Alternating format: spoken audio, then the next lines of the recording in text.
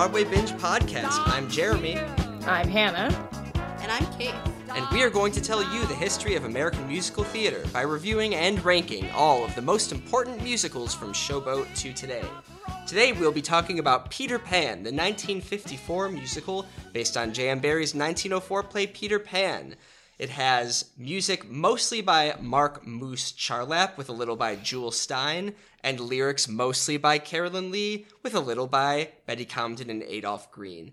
And it was conceived by your favorite, Jerome Robbins.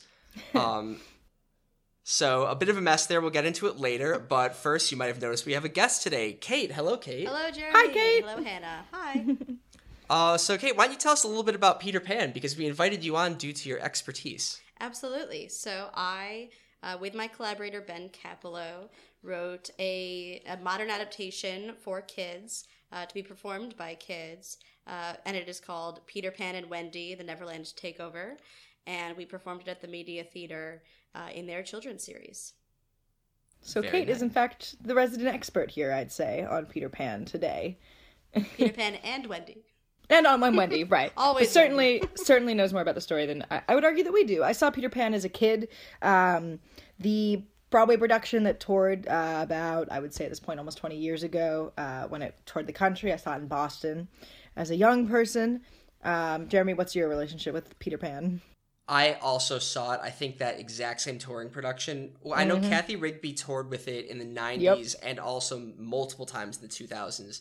So I don't She was know. incredible. She was. I don't know which version I saw, but I know it was the second professional thing I ever saw on stage. Unless there's like school field trips to children's theaters I'm forgetting. But I know that I saw a Chicago production of the Lion King tour when I was really little. And then the next thing I saw was Kathy Rigby and Peter Pan. So Kathy Rigby. I also remember seeing a version of Peter Pan, like a professional one, when I was very young and being very impressed by the flying. And I also remember owning a very adorable and like had a huge stain on it version of a Tinkerbell costume that I had when I was like 3 that I just didn't throw out for like far too many years. Disney Tinkerbell? Yes, Disney Tinkerbell. TM. Nice.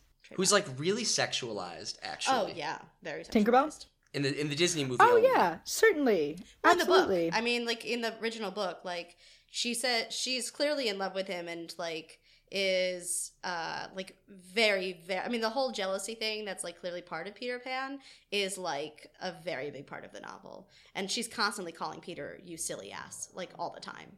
So she's got some strong feelings. Which is a joke once in the musical, but it's like throughout the book she's like really pissed at him. Yeah.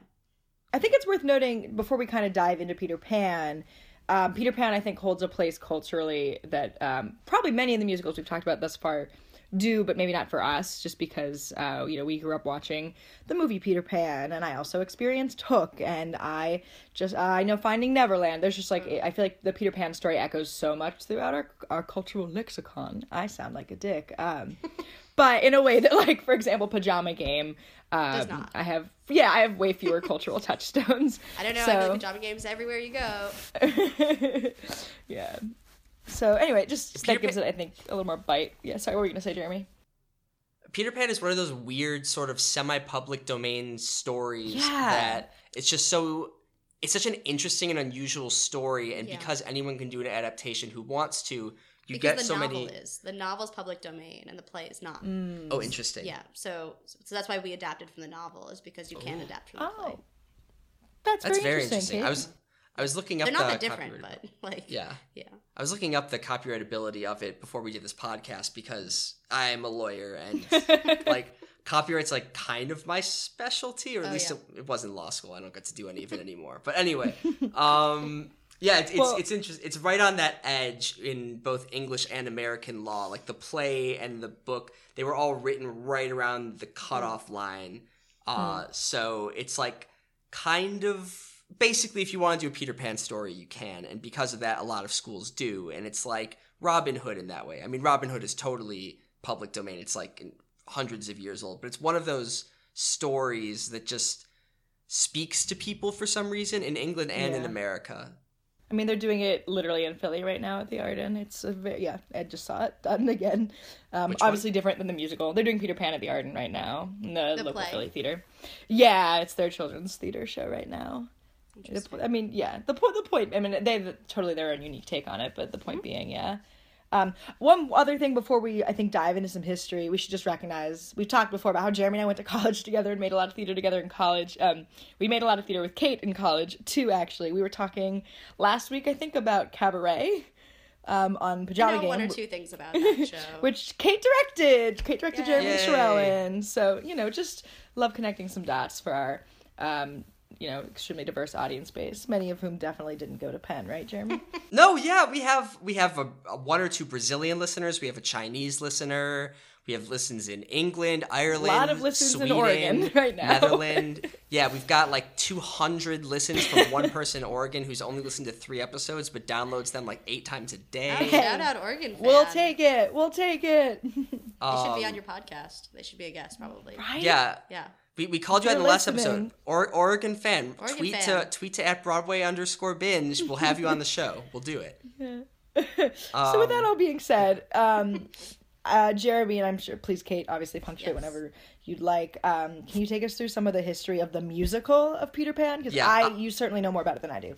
Yeah, I'll tell the history of the musical of Peter Pan, more so than tell the history underlying of the play. musical. So as we said, everyone has always wanted to adapt Peter Pan, and in the 50s, it was only a 50-year-old story, but it was still something that producers on Broadway thought children would like to go see on Broadway. It's sort of a children's musical, which wasn't a super big genre, and to the extent that Peter Pan was important, I think the 2 areas we're going to see that Peter Pan was a groundbreaking musical are in the genre of children's musicals and in the genre of television musicals. It broke major ground in both of those categories. So in 1954, a producer, Edwin Lester, decided he wanted to do it, started it up in California and sort of take it on a West Coast tour before Broadway. He brought in Jerome Robbins, who basically conceived of the whole thing, choreographed the whole thing, thought about how the flying was going to work. And at first it was going to be just a play with a few songs, so they brought in relative unknowns, Moose Charlap and Carolyn Lee. Such a good name. Yeah, Moose Charlap Moose Charlap. He's really an unknown. Has done nothing else of note. Carolyn Lee did write a lot of lyrics with Cy Coleman, who we haven't really talked about before, but they sort of wrote a lot of standards back in the day. Her most notable song is "The Best Is Yet to Come," the best is yet to come. Yet to come. Yeah. So she wrote the lyrics of that, but other than that, basically, Peter Pan is it. So they wrote some of these songs, but Jerome Robbins decided it wasn't doing well in California, and they decided it needed more songs and need to be not a play with songs, but a full-scale musical. So they brought in Jules Stein, who we actually have not seen yet. We're going to see him again in Gypsy coming up pretty soon. And he is very famous. Coming up Roses pretty soon? Yeah. Oh, Is well everything played, coming up Kate. Roses pretty soon? Well played. Okay, All you've right. never listened to the show, right? Pull it out. No. So our theme song is "Everything's Coming Up Roses." Did you know that? I didn't know that. But it's Now the I disco do. version. It's the disco version. That's So I've never it's- heard that. You've never heard the disco special? version? No. It's okay. I can listen We'll to it play on for my yeah. own We'll time. play It's for you okay. after. I will. I'm I'll actually listen to the shocked. podcast, then I'll hear it. This is actually You will. the That most was- shocking that thing was of the good. day. I would say it's a game changer, the disco version. Yeah, They should probably incorporate that. she did a whole disco album, Ethel Merman. I did not know that. Well, You we'll talk learn about it something later. I don't know how to feel about day. it. I don't know. I'm worried. Um, You should be. I think you I'm should. very- I think that's it's fair. it's great. Anyway, So so Jules Stein, they brought him for the lyrics and for the music, and then for the lyrics it was Comden Green, who we previously met when they worked with Jerome Robbins in On the Town. They wrote the lyrics for that with music by Leonard Bernstein. And we will get into this later, but I personally think that their songs are definitely the weaker songs. They're much more traditional Broadway, but not in a memorable way. And the songs that Right. people still sing from Peter Pan to this day, I think, are the Moose Charlap songs. interesting. Stop it. So it did. It's got that classic Moose Charlap sound. Got that classic Yeah. new sound. So it did decently well. It closed after only 152 performances on purpose because it was a limited run, and then they shifted the whole production over to a studio in Brooklyn where they made a whole TV stage and filmed it in color for NBC. And this was like an early showcase of color television that aired in 1955. It was a big hit. There's no more record of that 1955 version that also had Mary Martin. Or at least I think someone somewhere has video of it, but it's black and white and you can't really find it online. They did it again the next year, 1956. Again, Mary Martin, they filmed it live on TV. And then in 1960, they did it for a third time live on TV, but this time they had invented videotape. So that is the version we have today that the three of us, or at least Kate and I. Hannah, did you watch the Mary Martin version? What did you watch? I watched some of it.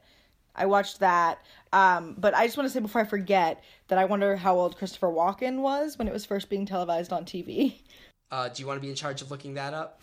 I'm just curious. I just think it would be interesting to know what year Christopher Walken was born, because it's true that that was really to come later in his career. I think it's best if you look it up, given my technology setup at the moment. That's true. Okay, he was but born no, I watched clips of Mary Martin. It's true. Christopher Walken was born in 1943, and so 54. He was 11 when it first was on TV. So he would have been the target demographic. Yeah. Right. Yeah. I think it's, worth thinking about if he thought, one day I will do a terrible job playing Captain Hook. Anyway, that's to come. It's every later. little boy's dream, isn't it? Every little boy's dream. For those who don't know, there was a very recent TV version in 2014. There was a brand new Peter Pan live starring Allison Williams as Peter Pan, and you might know her as the girlfriend in Get Out. I think she also was in Girls, but I only know her from Get Out. Girls. Yeah. So when I watched clips of her in Peter Pan, I was just like, ooh, I can only think of her as the girlfriend in Get Out, which... I mean, honestly, it's a very interesting take on the character. On Peter Pan? Yeah. It's just the girlfriend in Get Out. Right, sure, yeah. Is it a good take? No, but it's an interesting one. Was it a strong choice? It's a choice. And Christopher Walken was Hook, so there you go. It was. I'm not going to do a Christopher Walken impression. That's going to make everybody sad. Okay, so now you're going to do your Christopher Walken impression. No. Why are we even doing this podcast if you're not going to do... There it is. Okay, so let's skip right to a video of Christopher Walken forgetting one of his lines. That's the move. In the live version. Those are the good. I don't know if That's it'll be quite hear. as good in audio version because you can't see him being confused, but you'll still be able to hear some of it. So let's just go ahead and Great play. job queuing this up. Christopher Walken forgets his line in the live version of Peter Pan. They found a mother. Oh, it's nice to have a mother.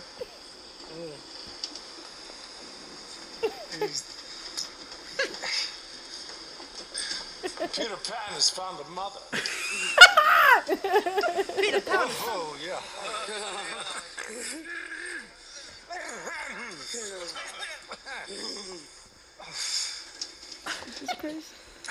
The game is up.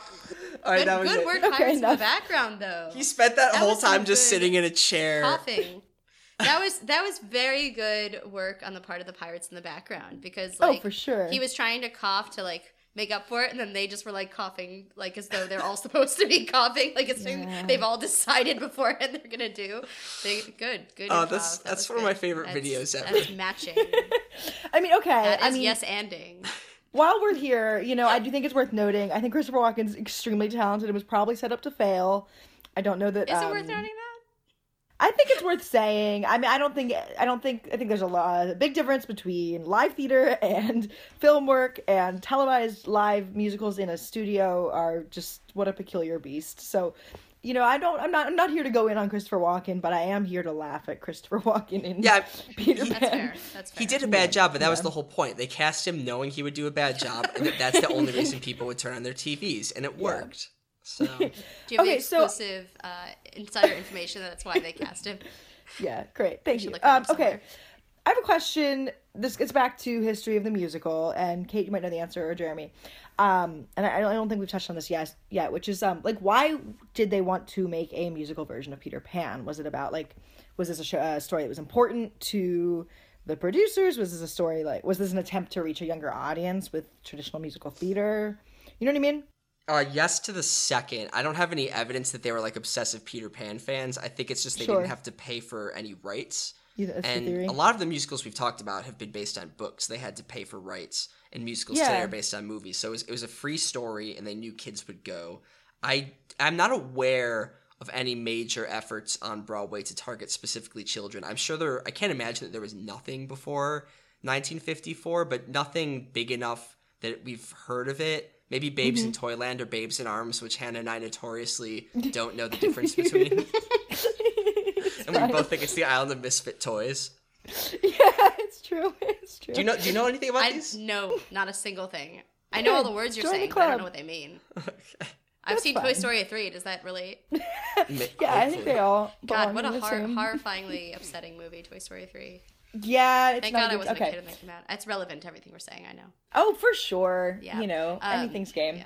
Okay, I don't so know why it became a musical, but I do feel like the power that it gives children to literally save a dying fairy by clapping, and by believing, and in this way that is like unique as a feature of childhood that we're told from the beginning that children are losing. Bringing that back towards the end of the show in almost kind of an 11th hour moment for children to actually have power, I think is a pretty powerful and effective tool. I think that's And a very so- good point. It's so interesting. The whole show is about childhood Yeah. and sort of children play acting adulthood and being afraid of adulthood, but also obsessed with adulthood. Yeah. I mean, you see Peter and Wendy. That he wants Wendy to come and be the mother, and then he pretends to be the father, and they mime reading the morning newspaper together and being the parents to the Lost Boys. And it's very much like how real children always want to grow up, but also don't want to grow up. And this sort of everything you do in childhood is sort of centered around this idea of growing up. And this play, more than any play I can think of, is about that. So I think that's why it has such lasting impact. Yeah, I mean, I think both of what y'all are saying rings super true, and I'm thinking about just piggybacking off of what Kate said, like the ways it kind of empowers children to choose their own destiny. I mean, I don't know. It's literally like about kids running away from home with a stranger. Yeah, well, I mean, and Peter, he's different from the other Lost Boys in that they all fell out of their cribs, and that's how they ended up in Neverland. Whereas, like,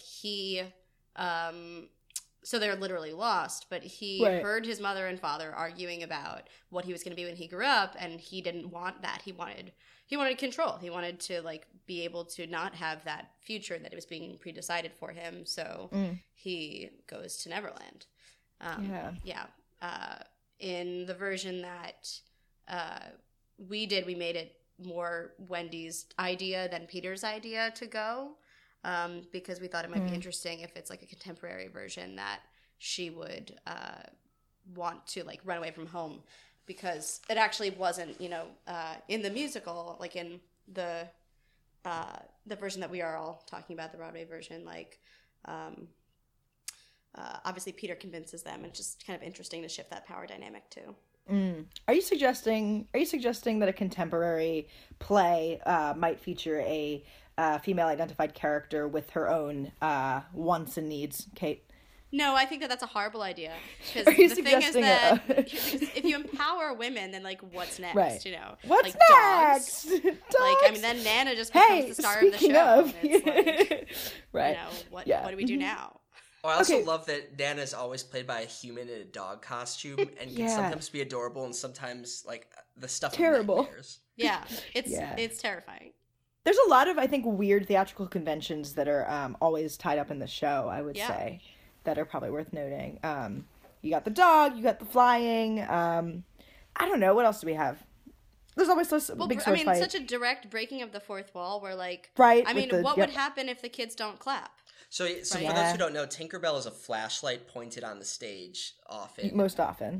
Just waved around in the background. That's how you see Tinkerbell moving. And at one point in the story, Tinkerbell is dying because children don't believe anymore. And in order for Tinkerbell to be saved, the children in the audience have to prove that they believe in fairies by clapping for Tinkerbell.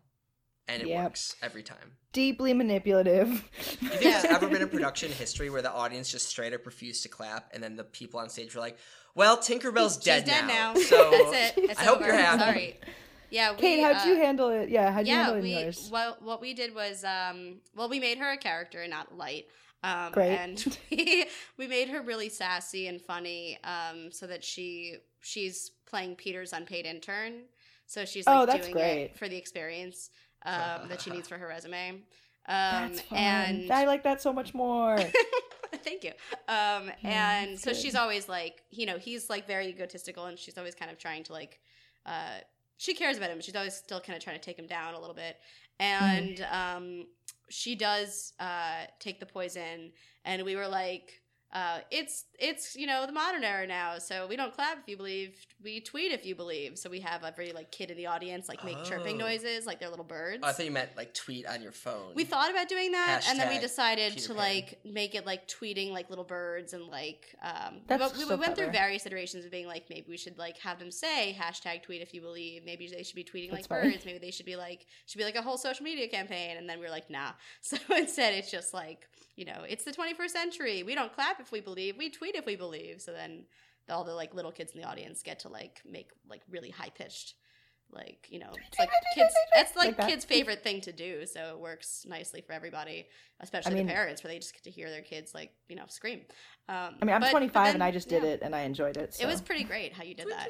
So Thank that you. was how we decided to do that. But yeah, I mean, I think it's interesting, since earlier in the show, like in the original musical version, like very early on, Peter Pan is like, fairies are dying because children know a lot now. Children have a lot of information now, and so that's why they don't believe in fairies anymore. Which is interesting, right? Like, it's not like, oh, kids are all just like, really pessimistic. It's like they have a lot of information. They know a lot of things now, which just for us, given like our time period, is truer than it was then. Yeah.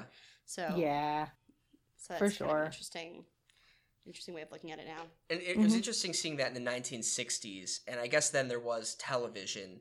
I wonder if, on the one hand, that's been a sentiment for like all time. Like I can imagine going back hundreds of years to the people saying, "Oh, the kids today know way more than they should." Right. On the other hand, It doesn't sound like something Peter Pan would say. no. Yeah. On the other hand, even though I feel like that is probably the sort of thing that old people have been saying forever, and usually if old people have been saying the same thing forever, that means it's never been true.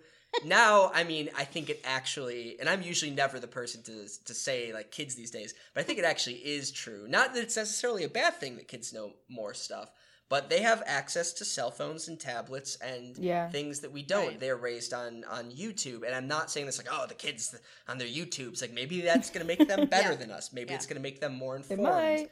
and more tolerant than us, but it's so different. Yeah, it's interesting how true that actually is now. So Yeah. so we figured that the kids would either know what birds are, or they would know what tweeting was. But either way, it would be a good 21st century you assume solution. things.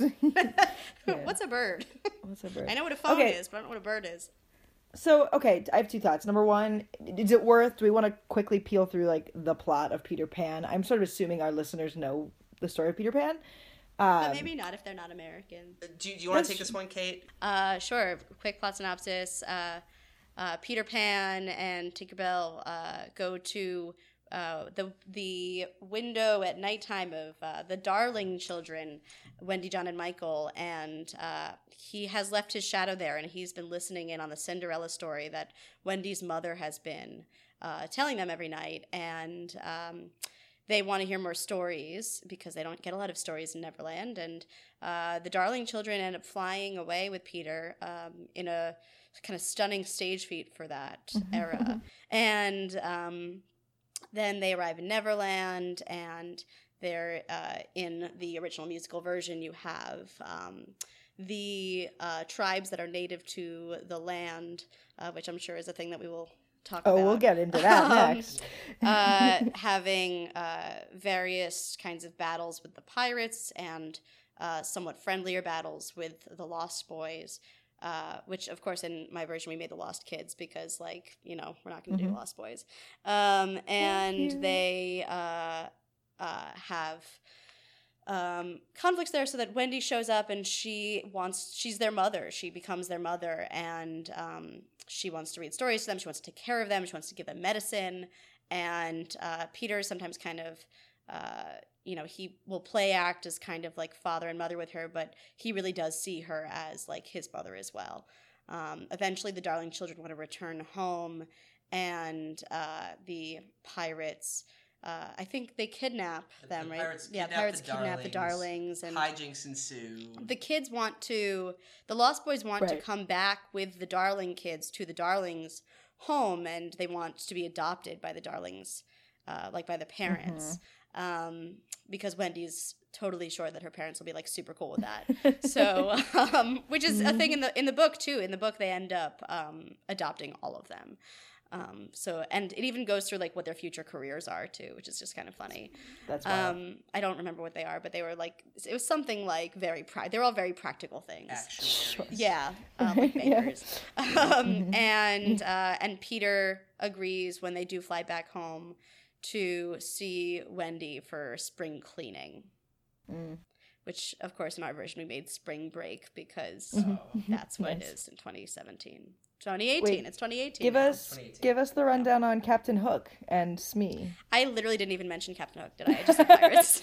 It's okay. We Good talked job, about babe. Christopher Walken already. It's fine. Yeah.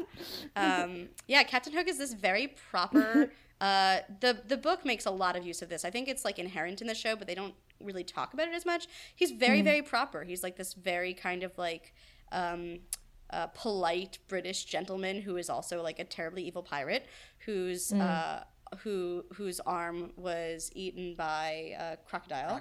And the crocodile has a clock in its belly so that like he always can hear the ticking when it's nearby, which of course Peter ends up using to his advantage at the end. And that's the plot. Yeah. Is that It's good? true that- Did I sum it up okay? Yeah, that's great. Hearing it now, I'm like, God, they were on some weird drugs when they wrote this. It's true. It Just was thinking weird. about It's like, a weird show. it's such a weird story. book. Yeah, we Yeah. accept these things as normal. And when you of were course, what talking about- happens with and what the thing that happens with Tinkerbell and the poison is that Right. so Wendy, in her quest to be their mother, has been giving them medicine, and she leaves medicine for Peter to take, and Peter promises to do so after she leaves, and now it's just like sitting there, and Hook sees it, and he tries to poison Peter Pan. And Tinkerbell tries to warn Peter not to drink the poison, but he's like, no, this is the medicine that Wendy left for me. I have to drink it. Like, I told her I would. So then Tinkerbell drinks all the poison and tries to save him. And that's why we have to clap, so that we clap if you believe. I didn't realize to that was save what her. happened. I stopped paying attention there because I was bored. That's what happened. Yeah. This is really boring. I guess we haven't talked about how we feel about it. I don't think this is a good musical. I think maybe for children it is. I think it's weird for children. Like, I think that it's a very strange, I mean, there's a lot of darkness and death, and it's like, and near death, and like people like just escaping death. It's not that you can be acquainted with that as a child, but it's a very dark show for a children's show. Yeah. I think it's like a weird question of who the audience is in real life. I think it's true. I think it depends on how you do it. I think that it's probably like I think I prefer more contemporary retellings. Like I love Peter and the Starcatcher, which is worth noting. I was thinking about that, Kate, when you were talking about how proper Captain Hook is. I do like the story of Peter Pan a lot, I will say. Like, I really think, I love how adult it is. I love how it's literally about kids who are afraid of growing up and dying. I grew up loving Hook. So I think, like, for me, I have a lot of ways into the story, but I also think you guys make a good point, which is, like, that's separate from this musical. And, yeah, I don't know if this musical is exceptional. I think the deal is that it's a musical that adults think kids like. Adults don't like it. Kids don't like it, but adults think kids will like it. So they keep putting it up for their kids, and then they take their kids. It's not like the kids are choosing to go see the musical Peter Pan. Nobody wins. I was taken to it, so it makes all the money from parents taking their kids to it, which makes it successful, which makes producers put it up again. Right. Then parents are like, I've heard this show is successful, I will take my kid. I think and that no one has they're- ever right. actually been entertained by it in history, and yet it gets done over and over again because of a huge misunderstanding. I think That that is there a are hot some, take, Jeremy. That is a hot take. That is a hot take. I think that That there is a hot take. are some things that are kind of wonderfully charming and entertaining about it. I don't pretend to like love and embrace the entire show. Because I don't, but I think that there are some gorgeous songs and fascinating ideas about childhood and about like the kind of play on like the power of wanting power as a child and like needing to be empowered to make your own decisions when you are a kid. And like for Peter Pan, that was his ultimate decision, right? He was like, he was a baby and heard other people making decisions for him about what his life would be. And that was so terrifying that he left, he left home and like left the love of mother and father. So that's just like a very, I think, psychologically kind of interesting concept, which is what kids love, right? They just love psychologically interesting concepts. That's what kids want. That's the thing. I think it sounds to an adult like this. An adult would say this is psychologically interesting because it is psychologically interesting to an adult. But then, while I think I liked the flying when I was a kid. I think that's what I enjoyed. I did too. Oh, for sure. And I loved some of the songs when I was a kid. So Should we talk about the songs? We'll get into that in one moment. Yeah. I guess now that I've come up with this hot take, I hadn't thought of it before the podcast, but now I really like it. The thing is, that's good. Adults think that this is way psychologically complex, and kids think about growing up all the time. So let's do this show about growing up, and surely it will resonate with them. This is probably like exactly the right sort of thing that would interest them. But the kids don't want to see this. They want to go watch Star Wars and like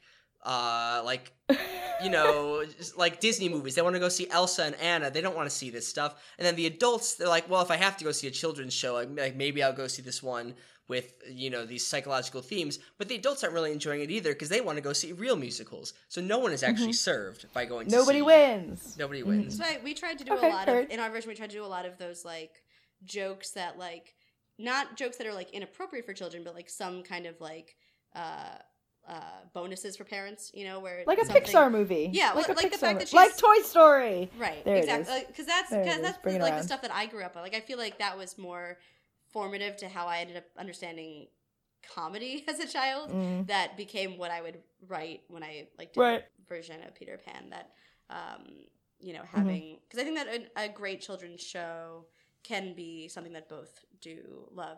I do think that. A lot of kids do relate to the impulse to want to, not necessarily to never grow up, but certainly to be able to do whatever they want. Yeah. Sure. That I think is like kind of delightful as a kid that I think kids do like about Peter Pan. So that's one point I will defend for the original Peter Pan, but there's most other points I won't defend. Yeah. You see other points. Yeah. Okay. So we should talk about some songs. Yes. Let's just sculpt out our time here. I would like to talk about the legacy of women playing Peter Pan. Totally. And we also certainly should talk about the unfortunate use of quote unquote you call them native tribes, but the sort of we should engage with that. Let's talk about that. Okay, so in whatever order. And then there's one other topic I can think of too. So I guess let's race through these songs. All we'll give them let's start with some songs. Okay. Okay, so I got the first good song in this show that I've heard of before is I've Got a Crow. And as we play these songs, I'll tell you who wrote them, which is interesting. Great. I got a crow. I'm just the cleverest fellow 'twas ever my fortune to know. When is she gonna I taught a trick to crow? my shadow to stick to the tip of my toe. I got a crow. Actually, Kate and I went to go see a play inspired by Peter Pan. Yeah, Sarah Rules for Peter Pan on her 70th birthday. What? It was about like it was sort of a fake version of Mary Martin / I'll pause this thing. Well, it's based on her mother, isn't it? Yeah, Yeah, Sarah's mother. Oh, Sarah Rule's mother played Peter Pan? I think so. I did not know that. We should do a fact check of this to make sure that I'm not misremembering. Because Peter Pan is famously played by women. The two most important women to play Peter Pan in the musical version are Mary Martin, who you heard originally. She was South Pacific. She sang I'm Gonna Wash That Memory Out of My Hair. And then later on, Kathy Rigby, who is a famous American gymnast from the 1960s. So cool. And she played Peter Pan for ages. I will play a little bit of Kathy Rigby's voice as Peter Pan. She did it very differently from Mary Martin. I actually personally prefer it. I don't know if that's blasphemous. I'm not saying that Kathy Rigby is a better actor or singer than Mary Martin. Obviously not. But Kathy Rigby really, I thought, owns the Peter Pan role in a great way. She was the Peter Pan when we were all kids. And Hannah, see if you can guess which Broadway diva I think she sounds like. Yes. Great. I can't wait to think about this. Try not to guess in advance. So here's just her speaking voice. Don't have a mother. Harvey Fierstein? No. Wait till she sings. No, Nurse ever touched me. Why not? I don't know. Wendy, you Oh, were crying. I wasn't crying about mothers. What's her Just go face? get It's my not your voice. Oh, here's I Got a Crow comparison.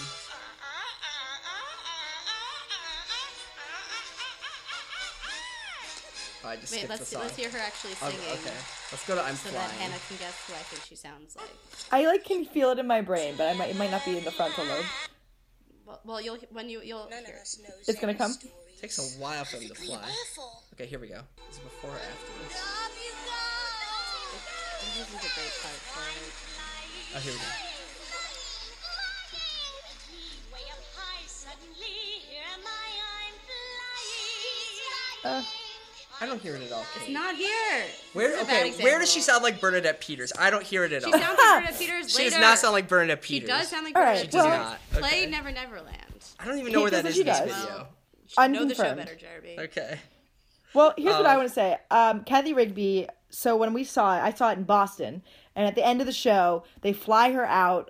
There's lots of flying in the show, and obviously she Wait, there's flying is in the show? very crazy. Weird. And she's very well suited to this, right? Because she has the core strength of an Olympian, because she is one. And she would fly out from the stage across the audience and land on the balcony of the mezzanine. And I remember talking to my mom about it as a kid, and my mom realized that like every theater that she did that in would have been different, and she just had such skill as a gymnast that she could stick the landing. But it was really mind-blowing as a child, and that's what I have to say about that. No, I think she's better than Mary Martin because she's I she's prefer such it. a gymnast. So basically, It's also yeah. Go ahead. Sorry. I'm gonna totally change the topic though. Oh, well, I mean, I just want to talk about women as Peter Pan. Yes, Broadway Man 5. I do have a take about this that has to do with sexuality, and I'm not ashamed. I'm interested, like, in the ways in which Peter Pan is also a sexual coming-of-age story for Wendy, right? And there's lots of that in the play, and I've seen productions or versions of the story that avoid it versus versions of the play that make it much more explicit and much more about that. And I'd love to hear your thoughts, Kate, but I'm also interested in the way that we, like, also often cast a woman in that role, and it's often like an androgynous woman, and what kind of story that tells. Like, is that a way of queering the narrative? I didn't know I was queer yet, but God, did I love Kathy Rigby in that show as like a 7-year-old. Who could have known? So yeah, I don't know. Those are some things that I'm curious to think and talk more about. Yeah. I mean, I'll talk about Wendy for a second, just separately from Peter for a moment. Sure. I mean, it's interesting in the book and in the musical, the role of a mother and what a mother is doing. I mean, it's so, traditional is kind of like a very understated way of saying it. That she's like, I mean, literally the first thing that she does for him is like, he flies in, he doesn't know that you can't reattach a shadow with soap. And so she sews it on for him. Like, that is her role, is to sew, to read stories, to give medicine. Like, her role as a mother is such a, it's such a limited view of what women and motherhood are and can be. I mean, it makes sense for the eras, and it's, deeply problematic. So, I thought it was important when we did our version that she was much more of a she was much more there to be their educator than anything else. Like, because we decided to take the storytelling thing and make it like that she actually like sets up a school for them, and she's like, they really want to learn. And so like, instead of there's a scene in the musical where and in the book where Hook leaves a poison cake for them, assuming that they're gonna just see a cake, and they're like, rowdy, they're just gonna like eat the cake, right? There's kind of like a boys will be boys kind of undercurrent to the whole thing. And then what happens is that Wendy is like, no, like, you can't eat, just like, you can't like that, you can't eat cake, like, I think she's like, if they have this much sugar before bedtime, it won't be good, something very like stereotypical. And instead we made it like in our version, she was like, wait, this is suspicious, and she like does a bunch of science experiments on it, and then is like, oh wait, there's poison in this cake. So it's like, nice. I love science. Yeah, science. Yes, I know so much about science, much science, so much theater. I think we literally had her say like double double, boil in trouble, like, great, fun, love a Shakespeare. It's real reference. science, of course. So. And even the concept of like, he's going to come back and visit her for spring cleaning, right? I mean, like, that she is kind of this ideal womanhood in this very stereotypical, antiquated way that you have to, I think you have to deal with and tackle if you're going to ever do a production of Peter Pan ever again. You Right. know? It's really kind of, and it's interesting then the dynamic of her with Peter and Peter being played by a woman. And this is like, which I didn't do in my adaptation of it. It's just, he's just a boy. But I do think it's interesting if you wanted to talk further on that, like what that means, that given that she is this kind of like stereotypical ideal womanhood, what it means for Peter if Peter is being played by an androgynous, Sure. you know, femme-identifying person. Yeah, I mean, I don't know. I mean, I always think about like the kiss exchange and like, you know, what is that? And then there's somehow is that like queer baiting or something? I don't know. Yeah. I mean, I don't think Jan Barry just... would have seen it because the play originally had a woman in 1904, and in that case, sure. I think it was just like, oh, we need a woman to play a little boy. And I feel like in Jan Barry's mind, I feel like he had weird feelings about women. I think all these weird things that women are only exist as mothers comes from him, because he had this sort of weird relationship with little boys where like he wanted to be their caretaker, like an outside of a mother relationship, and sort of just like him and his little boys. And so originally, I don't think there was any sort of intention about that. But now, obviously, I mean, the play's still getting done. Jan Barry's long in the grave. So sort of what you're talking about absolutely might be a thing in new productions of Peter Pan. Yeah, I mean, I don't know. I might be fishing here. But I think it's interesting. Yeah. It's like, yeah, it's worth. I think it's interesting just to think about the legacy of the show. Yeah, I don't know. We should address, before we get much farther, we should talk about Tiger Lily and that unfortunate situation, I think. Yeah. So basically, listeners, not viewers, you can't see a podcast, but maybe you can. Anyway, so basically, like, we've talked about how in the story, and it's also true in the musical, there are, a tribe of natives on the island, and historically, like, and this happens in the show, there's literally music numbers surrounding it, they're personified in this very sort of racist way, basically. Right, isn't the song called like Ugga Wugga or something? It's called Ugga Wug. Yeah, in the show, unfortunate. And they're not called natives in the show; they're called Indians. No, like, they're called Indians, and it's not good. If you know the Disney version, like there's that one song like "We're off to fight the Indians." It's like it's not good. You have Tiger Lily, who's sort of the Indian, quote unquote, Indian princess who Peter saves at one point. And in the 1960 TV version, she's played by a white blonde. She looks extremely white. Yeah, I thought she was Mary Martin disguised as at first. Yeah. No, because they're both like short, small blonde women. They actually look similar. They do look similar. So when she first, I was watching with my girlfriend, and we were both like, oh, like when did the video skip? Like when did Peter Pan ingratiate himself with the Indians? And it turns out no, this is actually Tiger Lily. Yeah, I mean, I don't even know what there is to say about it except for the fact that it's racist and really unfortunate and really uncool and. I don't know if we have any information about like contemporary productions seeking Kate, to how did you sidestep deal that. With it? The way that we decided to deal with it was that the tribes that were native to the island had to flee because the pirates were too aggressive and dangerous and were like killing them off basically, and like were too much of a threat. And we said like a few were able to survive and they still see them. Like they like have play dates every other Tuesday or something, but like with the lost kids. But we thought that there's gonna be a lot of ways of dealing with that, and for us, we thought to actually represent what the violence that so many would have faced felt like the right way for us to tackle it, especially because we were worried that like given the history of the show, like this, if we wanted to fully try to represent a Native American story, we didn't know if we would have, I think it's really important when you do that you are casting Native American actors and you are really telling Native American story. And of course, this is also like an island in a fantasy place that isn't necessarily America. What does it mean for this fantasy island to have Native tribes? And who could those people be? And given the fact that the pirates were so violent, we felt like there would be certainly a version of the story in which we don't actually see them because it's too dangerous.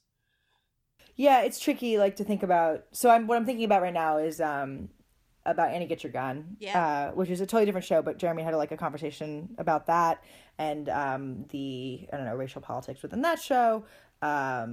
And specifically, I don't know if racial politics is the right word, the politics surrounding the representation of Native Americans in that show. And we talked too about like, there were some people who felt like you couldn't do the show without that because it was important to tell the story that was how we used to talk about Native American populations. And then some people felt the opposite, which was that it's just deeply irresponsible to tell the story that way. Yeah, and it's really tricky and unfortunate, I guess, is how I feel. But what you're saying too about like you don't want to erase that narrative, but you also don't want to misrepresent that narrative. Exactly. Yeah. And you also don't want to make it seem as though the book did a good job with it, because it didn't. Like right. Sure. It's the book is just as bad as the musical in terms of how it handles it. Do you rewrite something entirely? How do you adapt for something that was problematic and like horribly problematic in the first place? How do you put it? How do you place that narrative now? Yeah. I think it sounds like you handled it well. Thank you, Jeremy. What did they do in the TV movie? The most recent TV movie? I don't actually know. There's so many things wrong. They did cast someone who has Cherokee ancestry. But did they sing Uggawug? I don't think they did. Jeremy. I think they wrote some new lyrics. I was just reading about this earlier. I think that they tried to kind of... I feel like it was more diverse overall, like that sort of set. Like I think they decided like, they're not going to be necessarily like Native Americans because they're not necessarily native to... Like Native Americans don't actually look the same in Neverland, or isn't the same population of people. But I don't know what they... If we look up the cast... Yeah, Peter Pan Live, Tiger Lily.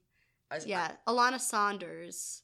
Yeah, and she has Cherokee ancestry. And when I try to find videos, because you can find videos online of a lot of the new Peter Pan, but I can't find any videos of anything to do with like the Indians or Tiger Lily, which makes me think that it must not have been a big part.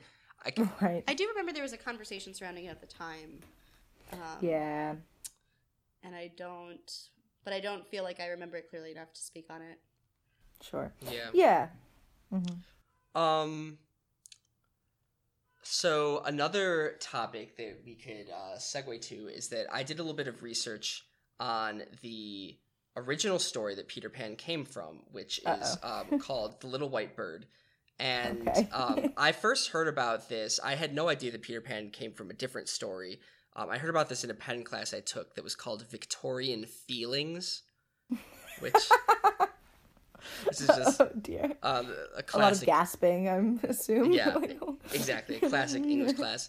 And my professor Joseph Lavery basically just shocked us all in the middle of class one day by telling us that Peter Pan was a dead baby who murders other babies, and that he came from a story within a story told by a pedophile to a little boy he was trying to rape.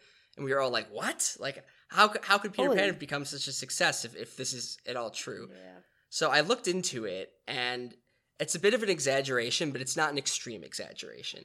So as I'm sure Kate knows because she read into Peter Pan a lot, the original incarnation of Peter Pan comes from this book, The Little White Bird, which is about a character, sort of an author self-insert. In real life, J.M. Barrie sort of had some boys who he looked after and cared a lot about. Right. And so he sort of wrote this character who's, a middle-aged man who takes care of this boy and sort of wants to adopt him. And he tells us, in the middle of the book, he just tells a story to this little boy about this magical baby named Peter Pan. And Peter Pan just flew away from his crib when he was only 7 days old, because babies all used to be birds, and Peter Pan is still sort of part bird, so he flies away to Kensington Gardens, which is a real place. I think all three of us have been there in London, and it's not Never Neverland, it's just Kensington Garden. And he meets the fairies there and gets off to a lot of hijinks that have no relationship at all to the later story play and book he wrote, Peter and Wendy, which everything we know comes from that later play in 1904 in the book that came with it. But this story is very different. I sort of skimmed it.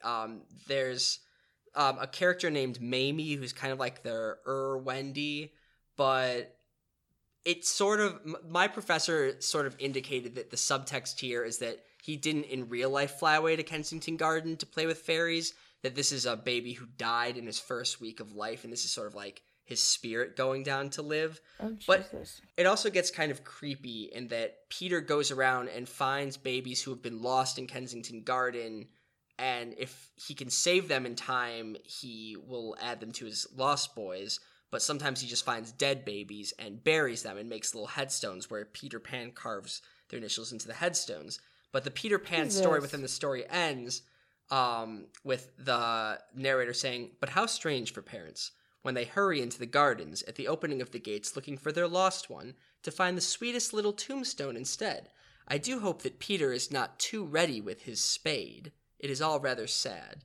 And what that's basically implying is that sometimes the babies aren't dead yet and Peter kills them with his shovel and buries and murders the babies Yikes. overnight. And now I'm... Well, way to ruin everything, Jeremy. Now Yes, we're Jeremy's going personally to... responsible for the story. Now we're going to go... So the story within a story is over, and now the narrator of this story is getting the little boy, David, who he has told the story, he's getting him ready for bed.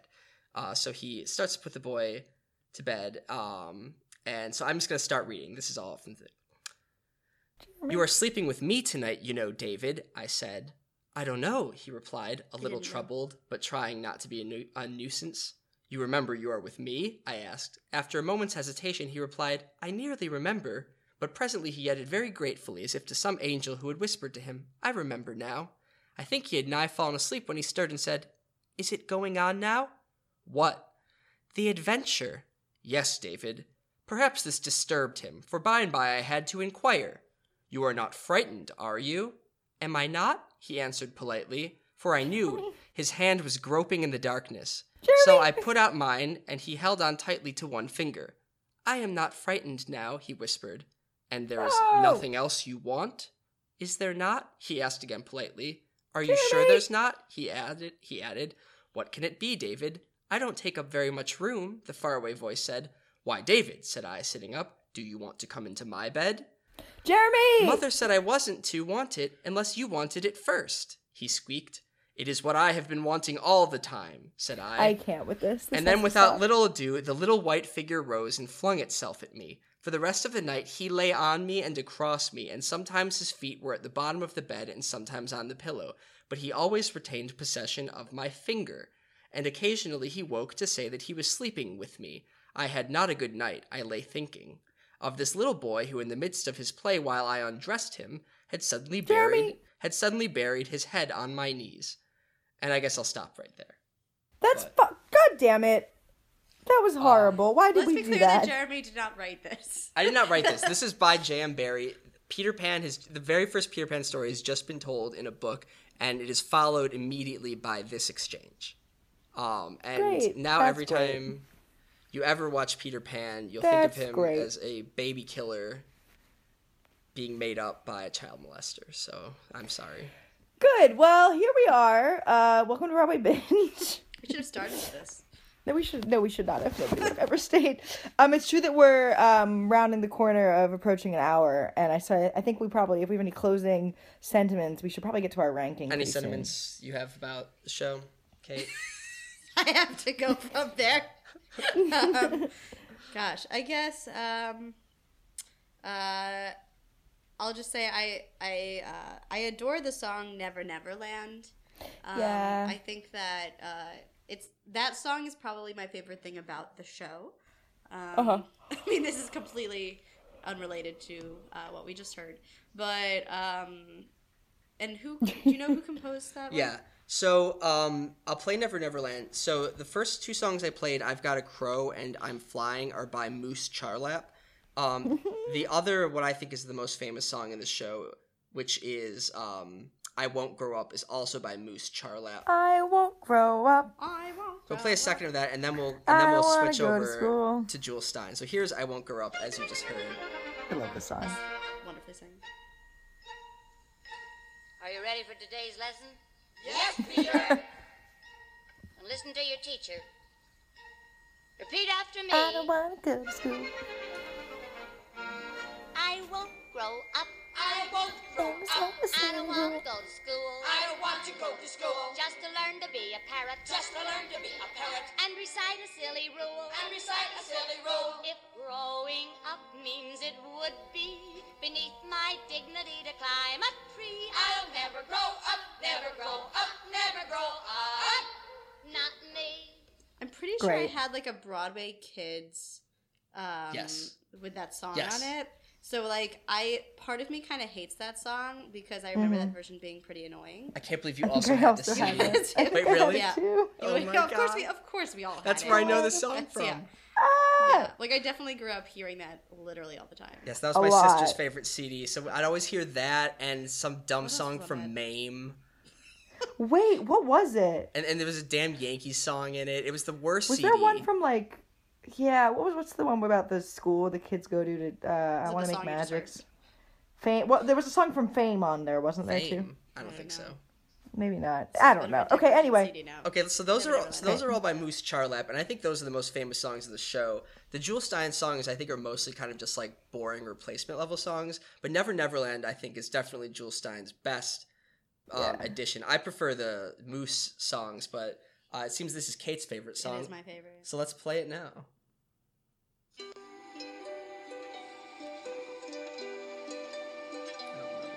Peter, where do you live? shut up. It's a secret place. Please tell me. Where do you guys think Neverland is physically located? Would you On believe Earth? Second me star to if the I right, straight on told till you? morning. What's So wrong? I always Made a interpreted GPS that as in check. For space, sure. but For now I realize I sure. think that just means you follow it over the sea. I have a place where Oh. dreams are born. Wow, you make a really and good point. Time is never planned. Is it Iceland? It's probably not Iceland. on any chart. Just You replace must Neverland find with it with your Iceland. heart. Because they do sail back to England in a boat. Never, Neverland. Wait, we haven't even talked about the mermaids yet. God damn it. I don't think they're in the musical. Sorry, we You're just right. spoke over your favorite song. It's fine. I'll just cry on the way Sorry. home. No problem. It's Whatever. fine. Yeah, that was an okay song. The one really redeeming thing about the I show. like that song too, Kate. I like that song too. I will say, I'm here to vouch for Neverland. Yeah. It's beautiful. It's a beautiful song. Yeah, and that I think makes the most like I feel like that's a pretty compelling argument that he's making. Like, you know, I would totally go to Neverland if he's like singing those things. Like that sounds great. I'll do it. It's Yeah. interesting in the novel. It's like he asks them, which is not something that we actually hear in Neverland, but he asks them like what they would each imagine what their Neverland would look like, and they each have like a very different kind of like fantasy idea that I think would have been. We included some of that text in our version because it's like kind of lovely. It's like they just each have a different kind of like beautiful dreamy picture of it. But you know, I guess I can forgive the lack of those lyrics for the fact that it's a really gorgeous song. It's true that it is. Let's rank it. Oh, no, Okay, you go I just first. want to add. This is just has nothing really to do with the musical, but it's just my personal Peter Pan theory that I'm deeply proud of. For it. So you guys know the song "The Chain" by Ingrid Michaelson? Yeah. So we should probably maybe add a clip of it as the play out, or not, probably play out with something else. But there's a lyric, so glide away on soapy heels and promise not to promise anymore. And if you come around again, then I will take the chain from off the door. Clearly about Peter Pan, soapy heels, y'all. That's about Peter Nobody, Pan. I just think it's a really, I just think it's a really strong argument, know. and I feel very strongly about it. That The Chain is a song that Wendy is singing to Peter Pan, and I hope that everybody is deeply affected by this information. So, And here's truly the- has nothing to do with the musical. But here's the problem: is that it's not take the chain off the window. It's take the chain. Yeah, off but like the door to the outside, I think. See, I think he soapy flies it through the heels window. gotta be Peter Pan. Listen, I Kate, feel like that's a bit. Of I don't a need your stretch. semantics. It's not I semantic. don't need you to it's poke holes in logistics. my Alright. theory. All right. Let's rank this thing. Great. Um, Okay. Love you, Okay. Hannah. I'm sorry. So, Listen, soapy heels. It's very specific. Okay, so So, Kate, at the Yeah. end of every episode, we rank the musical. We give it 3 scores. Those Okay. scores are: how important was it on a scale of 1 to 10? How good was it compared to the shows that had come out prior to it? And how good is it today compared to every other show that exists? Very interesting. And so Hannah and I are each going to give it one of those 3 scores, and so are you. Great. And then we're going to sort of math it together so that all of our scores are like multiplied by 2/3, so that it fits even with our episodes where we Give don't have to Showboat a guess. was of 10 Was it good? It was the best show of all time when it came out. because it was the first. Is that Yeah. how you're thinking? Okay. Basically. All right. Exactly. It's held to a lower standard. That's why it was our first episode. Okay. No, You should listen to the podcast, I understand. Kate. I Okay. understand. So Peter Pan, first we're all going to give it a score of 1 to 10 on was it important? Okay. I think Was I've it got- important? Yeah. I have mine. I have mine too. I also have mine. All right, Hannah, you first. Give it a 2.5. Okay, I am giving it a 3.5. Wow, you guys, Okay. I'm giving it an 8, so that's What? very different. Great. Because here's why. First of all, in terms of the Never been on this conventions show. of children's theater, and because Mm-hmm. of the way in which it broke the fourth wall, and also because of the use of flying and using like stage. I think, although I could be wrong, but I would think it was one of the first to use that kind of technology on stage in a consistent, Mm-hmm. memorable way, which became a very important convention for like much of theater going forward. So I think for You know those what? reasons, We I give it love an 8.